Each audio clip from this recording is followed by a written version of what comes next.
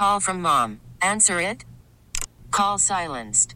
Instacart knows nothing gets between you and the game. That's why they make ordering from your couch easy. Stock up today and get all your groceries for the week delivered in as fast as 30 minutes without missing a minute of the game. You have 47 new voicemails. Download the app to get free delivery on your first 3 orders while supplies last. Minimum $10 per order. Additional terms apply. And welcome into the fourth and final hour of our 4-hour block of outdoor programming heard each and every Saturday morning, this being Hunt Fish Talk Week, and we have Wendy Billiot, the Bayou Woman, Keith Lusher, North Shore Fishing Report guru with us, and we're glad to have you. We are going to talk about some issues today. First of all, we're going to start off talking about the declaration of emergency that modified the deer urine products ban. Now, that's a whole lot of mouthful, but it's pretty much a simple regulation. We'll run that down for you, and then we'll discuss its merit or whether it's overkill for this upcoming deer season. Also, Louisiana Outdoor Writers Association held its convention, conference, whatever you want to call it, last week in Morgan City. Louisiana Outdoor Writers Association being an organization that is composed of writers, broadcasters, photographers, videographers, podcasters, social media, anyone who is in the field of outdoor communications. There's certain criteria to become a member, and this organization has been around now for a long, long time, many, many decades.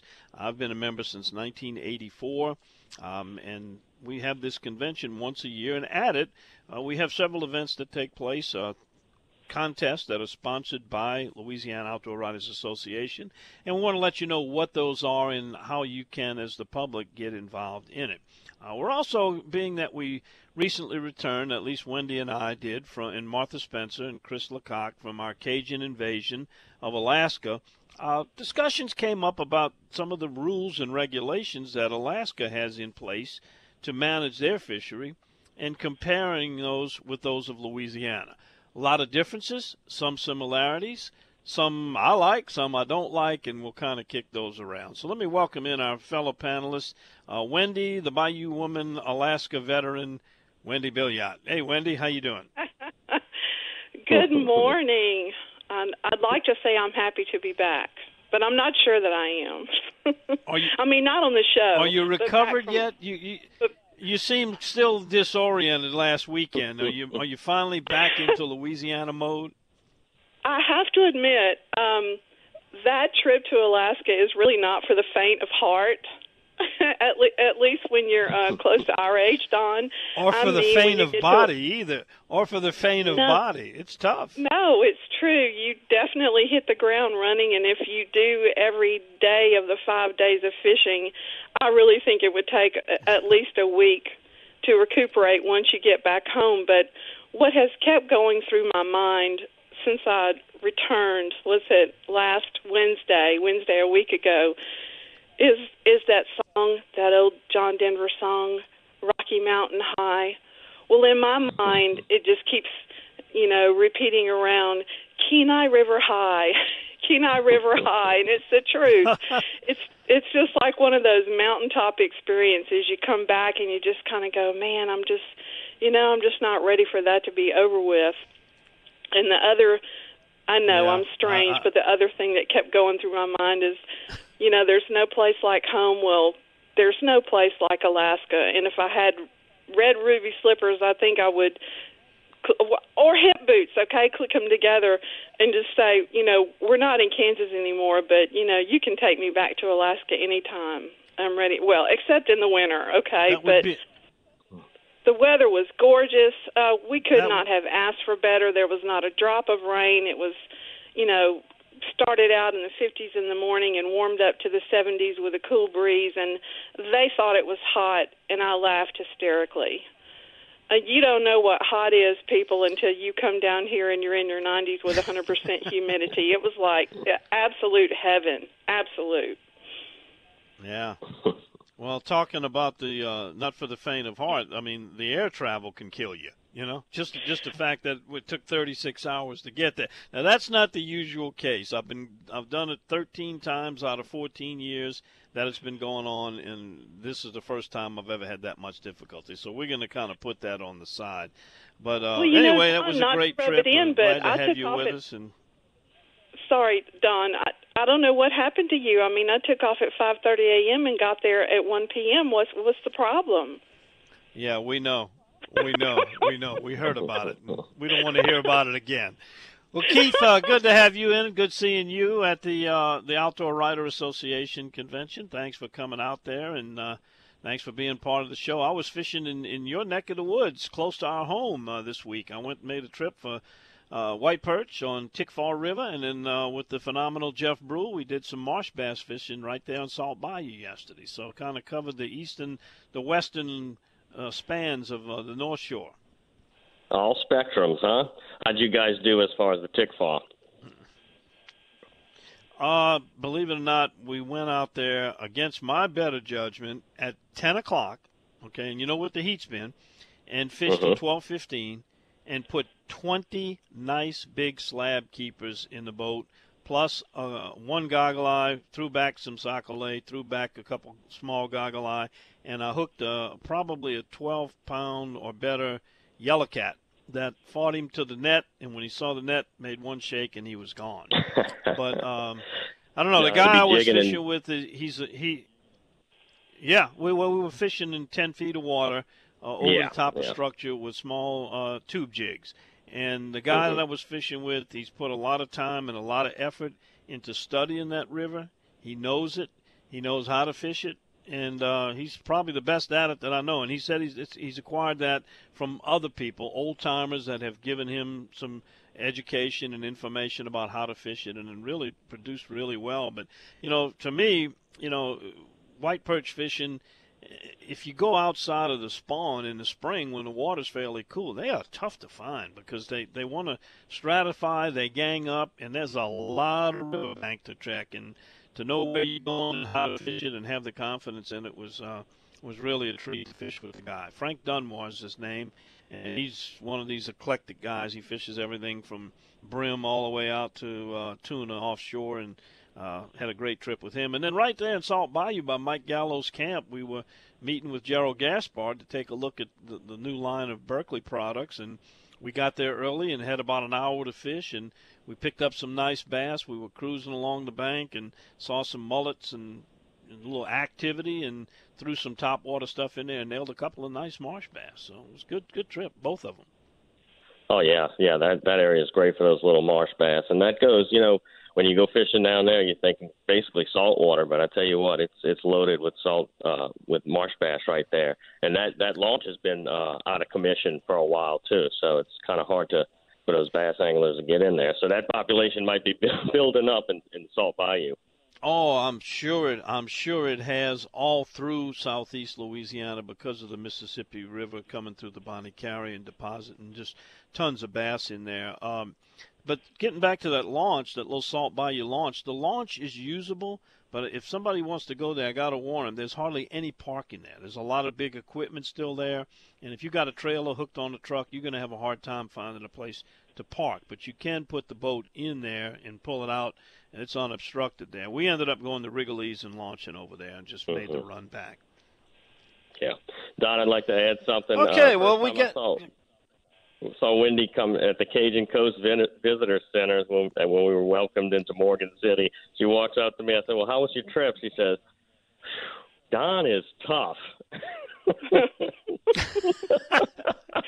Well, I'm not going to mention any names, but when I heard this is still a rumor, but I heard someone ask Wendy, are you sure you're going to be up for this? And her comment was, well, if Don can do it, I can do it. Is that true, Wendy? I have to say that I was not able to keep up with Don and Martha because I chickened out on the long offshore trip in Seward. I just had enough at that point, but I did fish again after that. But however, Don, I don't know how you do it, man. I mean, Keith, we missed you. I wish you and your lovely wife, could have been there, and I hope you can go one time in the future. But I just want to tell everyone listening, if you have not gone to 1 week, this is offered two 1 week sessions at the end of July and early August. Cajun Invasion. It's 1 week long, 5 days of fishing, 2 days of travel if you're fortunate. And the hosts at the Gone Fishing Lodge go above and beyond. They've got everything worked out for you. I mean, all you have to do is hop in the vehicle and go, and hop in the boat or hop in the seaplane or step in the river, and it's just go, go, go pretty much from the minute your feet hit the ground. So, it's daylight when you go to bed, but you're so tired it really doesn't matter, because chances are you're going to be up at 3 a.m. and going again. But it's worth it. It's really worth it. But I really did mean it when I said, Don, you're tough. I mean, I don't know how you do it. 5 days of nonstop fishing action. And it is fishing action. It definitely is. And several different kinds and lots of fun. So if you ever have the opportunity to go on a week of the Cajun Invasion, I would highly encourage you to do it. It is a trip of a lifetime. I also have two business partners in Bayou Wild TV that like to sleep early mornings on a drive. They can sleep in a vehicle. So guess who gets to drive to Seward and Homer and all those different places? Oh, in fact, I had to make do. the drive in from Yeah. Now, they drive back, but I can't sleep in a vehicle, so it doesn't make any difference to me. Well, look, while we're talking about Alaska, let's take a break and let's kind of switch our agenda around. And I want to talk about those regulations in Alaska as opposed to some in Louisiana and get your thoughts on them. Who has it right? Who has it wrong? Are they both correct? We'll be back to do that. You listen to Hunt Fish Talk. Wendy Billiot, Keith Lusher, I'm Don Dubuque. Good Saturday morning. And welcome back in. We're talking about Alaska, just having returned from the 14th annual Cajun Invasion. Next year will be 15 years. And, Wendy, the phone has been ringing off the hook, people texting, wanting contact numbers. And I think Ralph may have to make this a 3-week Cajun Invasion if all of these people that are expressing interest are booking into it. There's just been an awful lot of response to this year's, and I'm sure it's because we've added the Bayou Woman, and now that she's been there and puts out the publicity, people want to imitate what she does. So anyway, we'll welcome everyone to come. You don't even have to be a Cajun. They can definitely look up Gone Fishing, not without a no G, Gone Fishing Lodge in Soldotna, and find the website. But the key is to not book last minute like I did, but book early, so that all those great folks from Utah don't take our empty spaces. I'm sure that they would love nothing better to have nothing but Cajuns fill up those 2 weeks. Met some wonderful folks from Eunice. I just can't say enough good. I could talk a whole hour about Alaska, okay? I could just go on and on and on ad nauseum. Everybody around here, they avoid me in the grocery store. I'm like, oh, here she comes again. Oh, she's pulling out her iPhone. Run! The Glacier Woman. Yeah, well, we got... Yeah, well, I want to invite people, too, if they missed it, check out the Fish and Game Report from this week. It's on my website, and it's on WWL's website and WBRZ's. We were doing that flossing or lining, which, we're going to talk a little bit about that, because we want to talk about the regulations in Louisiana versus Alaska. One of the things, and Wendy, I'm going to run down some that I saw and how I feel about them, and you do the same on any others or the same ones, and then we'll get Keith to comment. But, one thing we do here in Louisiana, and it's actually technically not correct, but it's like party limits, okay? Us three go fishing offshore, and we come back in with 6 red snappers, 16 inches or longer. Nobody's going to give us any problems. If, in fact, Wendy reeled up one of my fish, she might have caught 3, I might have caught 1. Maybe we split the pole, we passed it back and forth or something like that. And it's similar with the other species, too, even like ducks. You come in and you've got the equal number of limit for the number of people that you've got. There's not a whole lot said about it. And I imagine in some cases, if it was really blatant, where someone was bringing a toddler with them and bringing back big fish and saying they caught theirs and they were their limit, that might be a little beyond the boundaries. But over there, they're very tough. At least my experience has been most of the charter captains. They take your license when you get aboard the boat. You don't get it back till you get off. They mark off the fish that you catch. and they do not allow people to split you can share the rod, but whoever touches it first, it's their fish, and it comes off of their limit. And they don't allow you to help another person if you've already got your limit and give it to them. If you end up being the first one to catch that fish or start catching that fish, you got to release it if you've already got your limit. And we had a prime case where I pulled in a 60-pound halibut after I already had my my over 28-inch, and you only allowed 1 over 28, and had to turn it loose. And we had people that were sick on the boat that didn't have fish. So that's quite a bit different. The other thing is, we were fishing on those red salmon, which, just real quick explanation, you have to run the line through their mouth. They're not a feeder. They're basically vegetarians, so you can't get them to attack baits.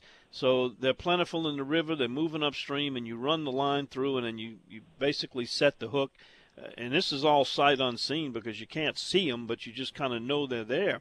If you hook them in the mouth and you fight the fish to the net, it's good catch. It's yours. It can be one of your 3. They increased the limit to 6. For a while, it was even 9. They were so plentiful this year. It went back down to 6 while we were there.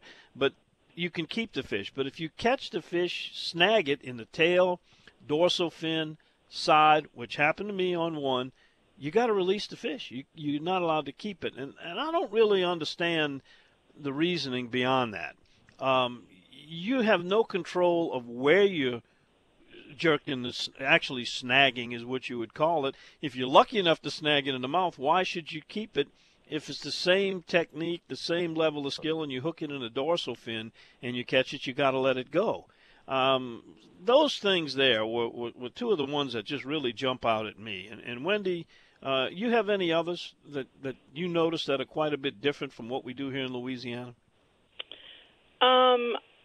I noticed that they have a great respect for the rules and regulations, although I never saw a Fish and Wildlife agent while I was there. Did you? I haven't seen one in 13 years of going. But 13 years of going. Never seen one have been checked, but yet they adhere to those regulations. Yes, they're very respectful of those rules and regulations, and even to the point that my first day was the halibut trip in Cook Inlet. We had a young captain, and that's the first thing he did, as you said. He wanted everyone's licenses before we even loaded our gear on the boat and had them stacked up on the console. And he had to, record the date, record our catch, sign off on it. But he also had a very thick logbook on his console with triplicates, in triplicate. And he has to fill that out for every trip. And I think probably all that record keeping, it holds them accountable to make sure that they're following the rules and regulations. And I can only see that all of that is toward conservation of the species, whatever it happens to be that day. And he was emphatic that, oh, yes, I have to keep these records precisely and to the T, and he has to turn a copy in. So I don't know if all the other species were as strict as halibut, but he's definitely highly regulated on his paperwork that he had to submit for his halibut trips. And it's accountability, I guess. So there's not a whole lot of room for fudging. You know what I'm saying? For fudging any of those numbers, because their license numbers are recorded. That log was a serious book of information. Had you seen that? Oh, yeah, and, I don't know whether they're putting undercover people on the boats or maybe they were a little – of course, you didn't have a camera on yours. I thought maybe it was because we had a camera and everything was being documented on video, but I've experienced that with other captains there. They take a very, give personal attention to the rules and the laws, and they really believe in them as good management practices, or they're scared to death of getting caught because they're going to hang them. I don't know which it is, but for whatever reason, they're very tight on the regulations, and they're basically, when you think about it, doing the job of enforcement officers, because they're not going to let you fish if you don't produce a license, a good current license. And, I think that's a good point. But, Wendy, what about the foul hooking and the snagging and the lining? And evidently, I wasn't with you on your trip, but you got to be pretty good at it because you came back to the lodge with a limit very quickly on that. But did y'all hook any? You witnessed my fiasco where the reel handle broke, and I had one hooked in the side, and Martha was hand lining it, and I'm wrapping it around the spool and all of that foolishness. What is your thoughts about having to release a fish unless you snag it in the mouth? Snagging it in the tail, dorsal fin, or side, it has to be released. I had great experience with that, as a matter of fact. I can only presume that is also a conservation effort. And I hadn't thought about it, but on my trip back home, I ran into a doctor, I think in San Francisco Airport, who had been up there fishing also. And he asked me what I enjoyed the most, and I told him flossing, because it was challenging. It was a lot of activity, and he said, I don't do that. And I said, why not? He said, because I think it's just unfair to the fish, because they're only doing what nature tells them to do. They're swimming upstream, and you're casting out there, and you're hooking them. And I said, well, if that's your attitude, then all of fishing is unethical, because we're always luring them with a hook. One way or the other. Yeah. We've got a little bit like of eating is not something that nature requires. Yeah, that eating is an abnormal function of a fish. Yeah, that's a little bit hoity-toity. I think somewhere down the line that had to have a bad experience that set that rule into place.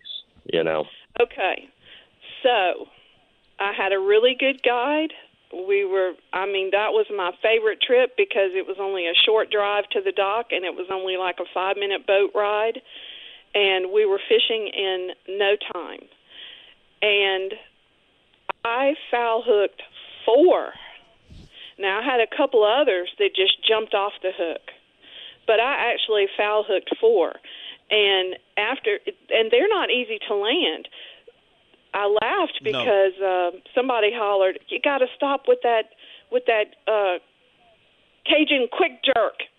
You got to keep the tip of that line down. You got to keep that line down." And Keith can tell you, I acted it out for him Friday night at the social. I'm sure people were standing around laughing at what I was doing, but I was trying my best to show him. It's very, very challenging.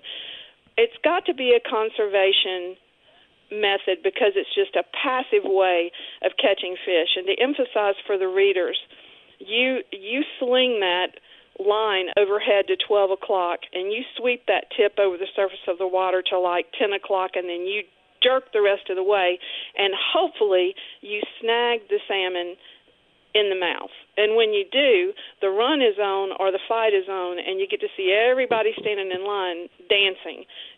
That's the fun part, especially when the line wraps around your neighbor's legs.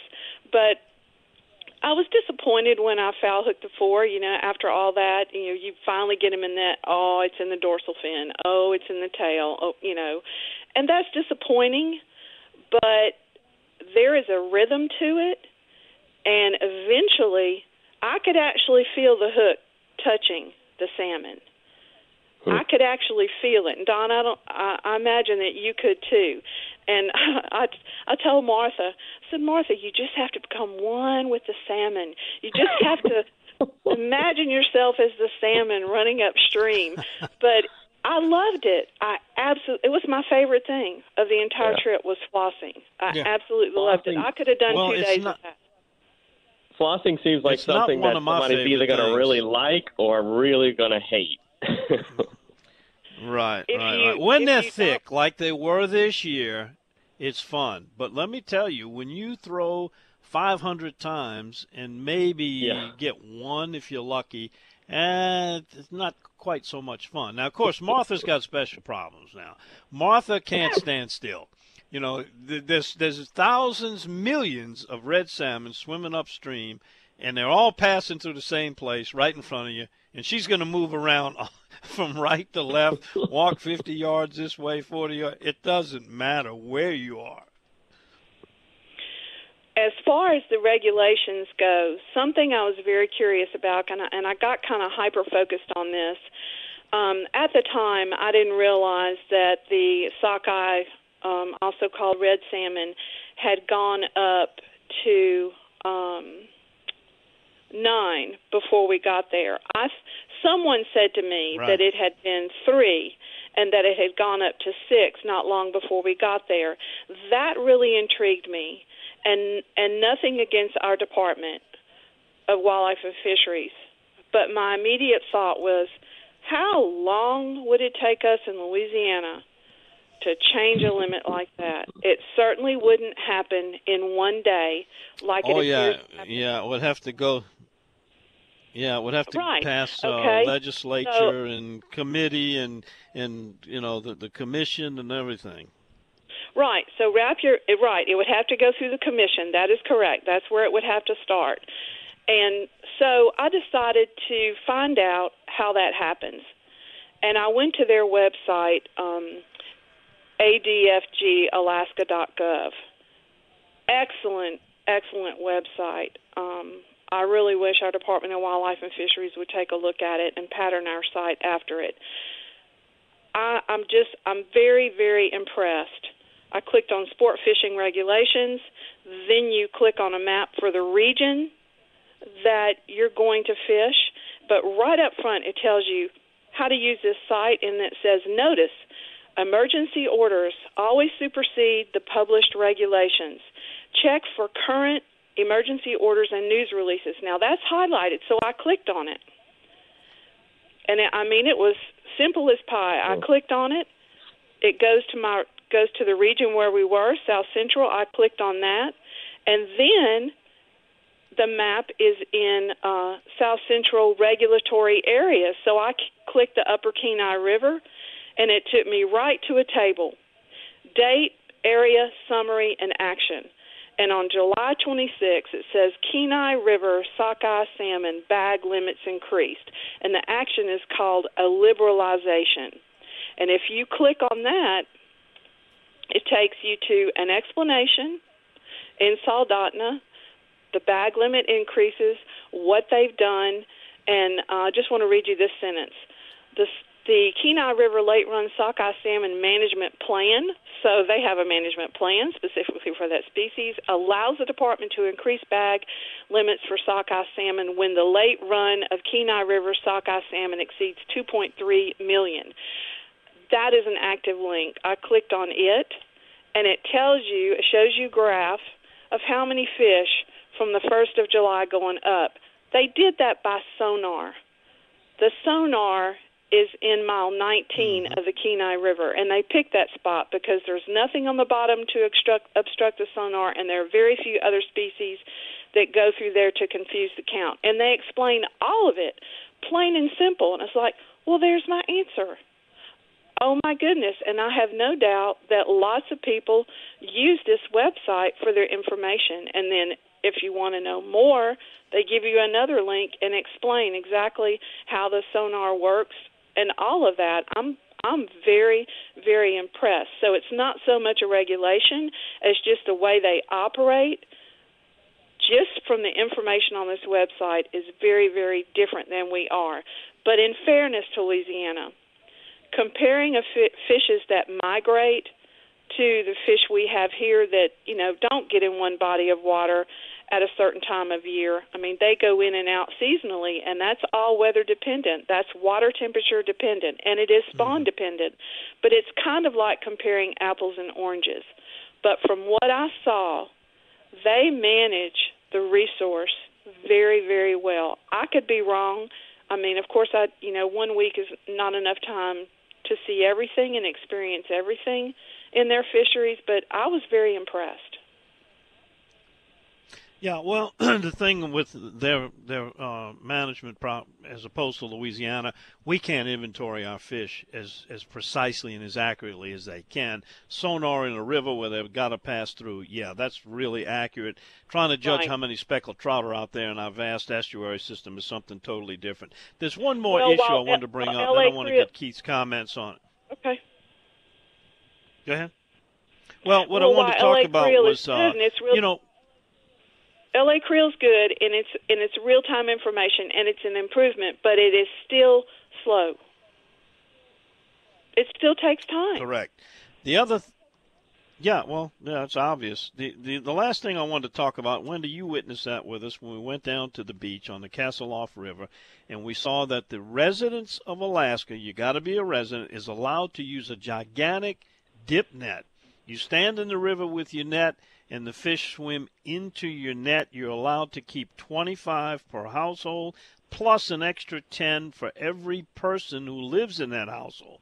But that's only residents. And that's just an example. There's other benefits of being an Alaska resident. The question is, should Louisiana do that? Should we give a break to the residents of Louisiana to take more, capitalize more on a public resource than people that come in from out of state? And, Keith, you've heard us talk about a lot of stuff here, so I want to get your comments on it because you didn't witness it firsthand, but you kind of got the idea now. What do you think?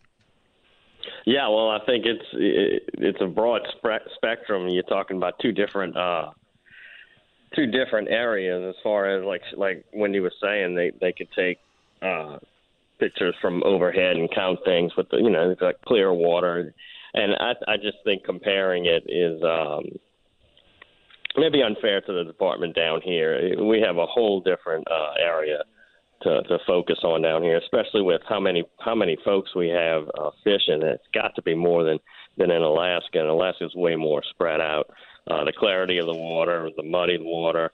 But, taking some good points, that could help out is what they're doing. They seem like there's less politics from what I'm hearing in their department as far as just making decisions based on the good of the species. I mean, to make up it to 9, that's very refreshing. You don't see anything going up in Louisiana. It seems like they're cutting all the limits down here. But sounds like y'all had an eye-opening experience. And as far as Wendy, researching the website, that's all good.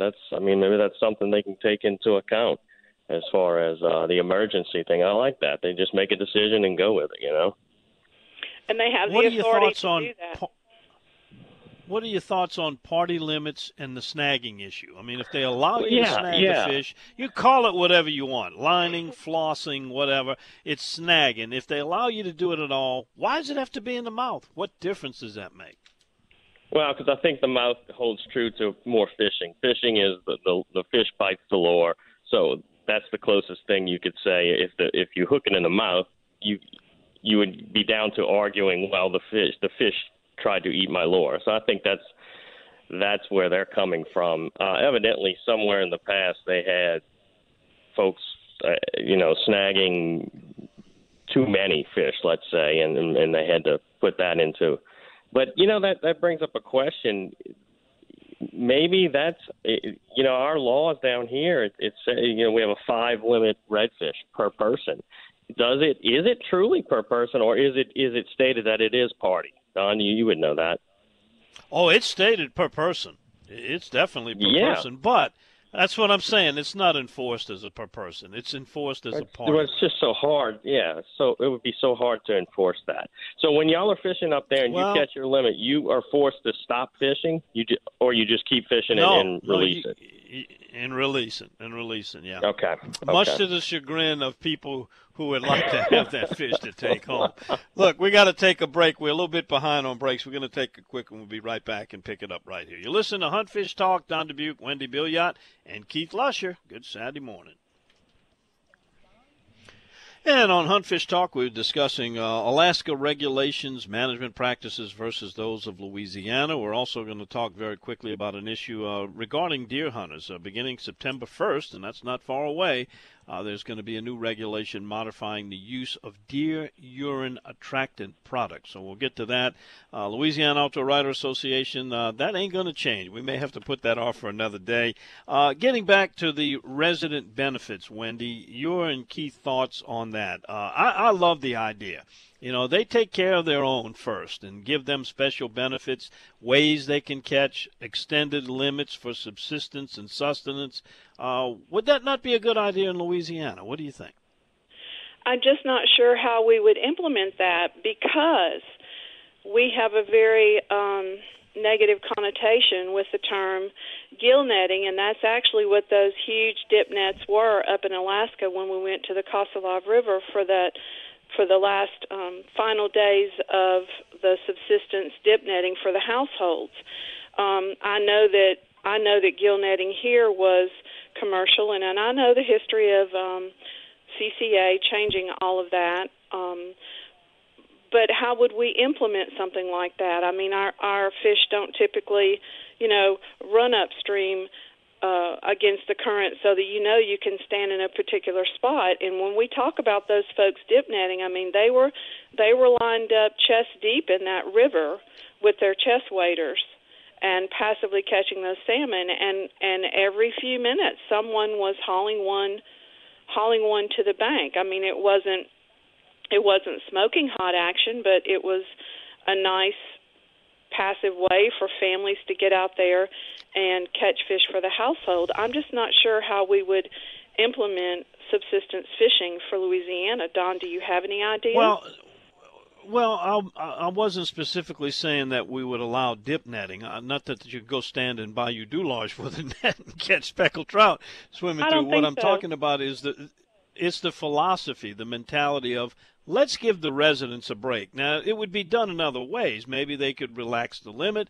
They could relax season dates, maybe times. It would be some kind of way that they would be given an advantage because you're a resident, either in limit or method or time or dates or things like that. What do you think, Keith? Do you think Alaska is cheating the tourists that visit because they give a preference and some discretion to the residents, or is it a good practice?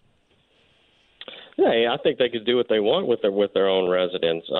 But I think the dip nets for the locals, the way you described it, it sounds more along the lines of providing for your family rather than sport fishing. I don't know how long that's been in effect. It sounds like it's decades since they've been doing this, and it just sounds like to me the way you said you're allowed to take a certain amount for your family. It sounds like that's more along the lines of providing for your family.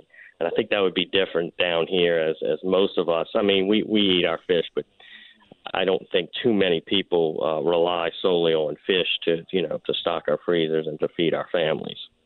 And that concept I don't know. These were around to stock their fish for the winter for the whole year. These people didn't strike me as being poverty-stricken and were relying on this instead of eating cat food. Okay, they were pulling up in some pretty nice vehicles doing this. They wasn't dragging them back to the Alaska. igloo, huh? No. This was just Alaska taking care of its own, and I like that. They actually give every man, woman, and child a royalty check based on their oil production that nobody else gets except Alaska residents. So now I just think it's an attitude of taking care. I could definitely get behind that. I think though that people would argue that compared to other Gulf Coast states, we already have such, comparatively speaking, liberal limits, especially when it comes to speckled trout and redfish, that how much more would subsistence allow us to take? And actually, subsistence fishing is a category in their licensing. It's on their website as a separate type of fishing.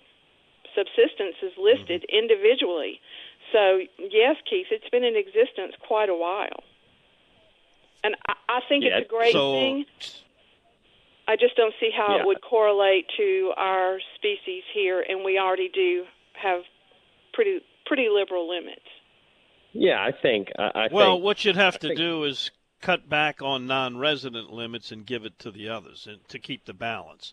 True. You'd have to give it to the preference of a resident. Yeah, and I have look, no there's problem some with that people doing that are here. resentful. There's some people that are resentful of tourists that come in the state and catch our fish and take them out. Yeah. Well, we discussed something along these lines when we were discussing it was Plaquemines Parish, the hunting thing that they were allowing their own residents to, Right. So that's something along the lines of that.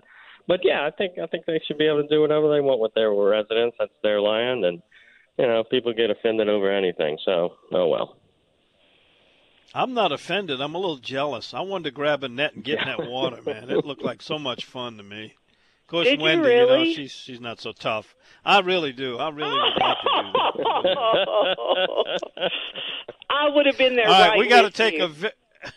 I know you would. You would. I don't doubt it. We got to take a quick break. We come back. We're going to talk about this deer urine products ban very quickly. You listen to Hunt Fish Talk on More Outdoors. I'm Don Dubuque. We're joined by Keith Lusher, North Shore Fishing Report, Wendy Billiot, the Bayou Woman, and you. Glad you joined us. We'll be right back. And we're going to put Alaska to bed for a while, and if you want to get in on that Cajun invasion and go witness and see all of that wonderful stuff we saw and caught and brought home tons of fish, go to my website, dontheoutdoorsguy.com, and we will have next year's dates up. I've already put some people in touch with Ralph. We know it's the last week in July, first week in August, and he's got the price for the whole package deal for you. All right, we talk now about a new regulation that is getting ready to go into effect on September 1st. And I'll read the regulation as it was posted. It is unlawful to use or possess scents or lures that contain natural deer urine or other bodily fluids while attempting to take, attracting, or scouting wildlife except natural deer urine products produced by manufacturers or entities that are actively enrolled in participating in the Archery Trade Association Deer Protection Program, which have been tested using real-time quaking-induced conversion and certified that no detectable levels of chronic wasting disease are present and clearly labeled as such. In all of those legalese terms, what that means is if you're using old deer urine from last year, if you're using it and it has not passed inspection from this organization, it is illegal to put it out there. The question becomes, is this overkill for CWD, or is it a practical application? It's going to cost some companies some money. They're going to lose the sale of what they've already had in stock. There's probably some added cost in putting it through this testing procedure. Is that worth it to eliminate the risk of CWD being spread through these attractants? And I've already seen some postings that people said, I'm so sick of hearing of CWD, fake news. What do you guys think, Wendy? Is this a good move, bad move, or does it really matter? Well, we talked about this last year during deer season, and it was up in the air and up for debate at that time. I was against the use of it last year. I did not realize that now there is testing for it, because last year when we talked about all this, there was no information about testing the urine before it's bottled and produced and sold.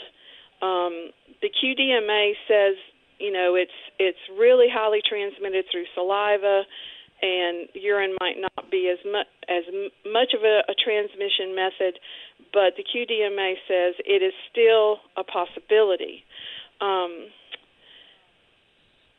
Now that it's regulated, it kind of changes the game. And so what we're saying is you can only use it if you buy the new and improved regulated products, correct? That's my understanding. Correct. Right. Yes. Okay. Well, I don't agree with whoever says it's fake news, because we also talked about the fact that there were 4 or 5 deer taken last winter who tested positive for CWD on the western side of the Mississippi River, very in parts of Louisiana. So to me, that is really too close for comfort. So if banning the use of this urine as a lure would do anything to deter that spread and that transmission, then I would say, yes, it's a good thing. Keith? Yeah. Well, I mean, as far as fake news, people don't care when they're not affected, and as everybody knows, we haven't found, luckily, any deer that have CWD in Louisiana. So I'm sure that will change soon. Seeming like it's spreading pretty fast. But what they're doing here, I was originally against, and I did think it was overkill. But it looks like the manufacturers are falling in line with this new testing, and it looks like this might be the law of the land as far as just getting them to change their ways to produce safe urine attractant. And I don't think this is going to be a big problem. It seems like more and more companies are getting in line with this. So I think we're going to be okay with this. This seems like, as far as synthetics, too, I mean, synthetics are still you can still use synthetics, and it looks like you're going to be able to use the natural, too. What does strike me is the way the department banned it originally. I think it was a month ago, and then they came back to letting it go. I was just kind of wondering. I wonder what made that happen. I don't know if you have any insight on that, Don. Well, I don't know. It's we've got 26 states, and every one around us, Arkansas, Mississippi, and Texas, so it may be a futile attempt to keep it out. But I think just as an abundance of caution, why not? If it can be improved to where it can be used. The other thing is enforcement. How are they going to know what the average person is putting out there on the ground, spraying it, and then coming back? That's Don, do they have quick an instant question. kit, the wildlife agents? Do you use it, Don? I was going to say, how many people use it, would you say, in Louisiana? Tremendous number of people use it. Do you put it on the ground? Very effective during the rut. How do you implement They have They got all kind of ways. You can spray it on bushes. They've got wafers. They've got hanging cotton things that you can spray on. There's a number of ways to put it. Even got some bombs out there. All right, we got to go. Enjoyed it, folks. Look forward to our next Hunt Fish Talk. That'll be coming up in the month of September. We're going to talk more about that LOWA. See y'all next week right back here on More Outdoors. This episode is brought to you by Progressive Insurance. Whether you love true crime or comedy, celebrity interviews or news, you call the shots on what's in your podcast queue. And guess what? Now you can call them on your auto insurance too with the Name Your Price tool from Progressive. It works just the way it sounds. You tell Progressive how much you want to pay for car insurance, and they'll show you coverage options that fit your budget. Get your quote today at Progressive.com to join the over 28 million drivers who trust Progressive. Progressive Casualty Insurance Company and Affiliates. Price and coverage match limited by state law.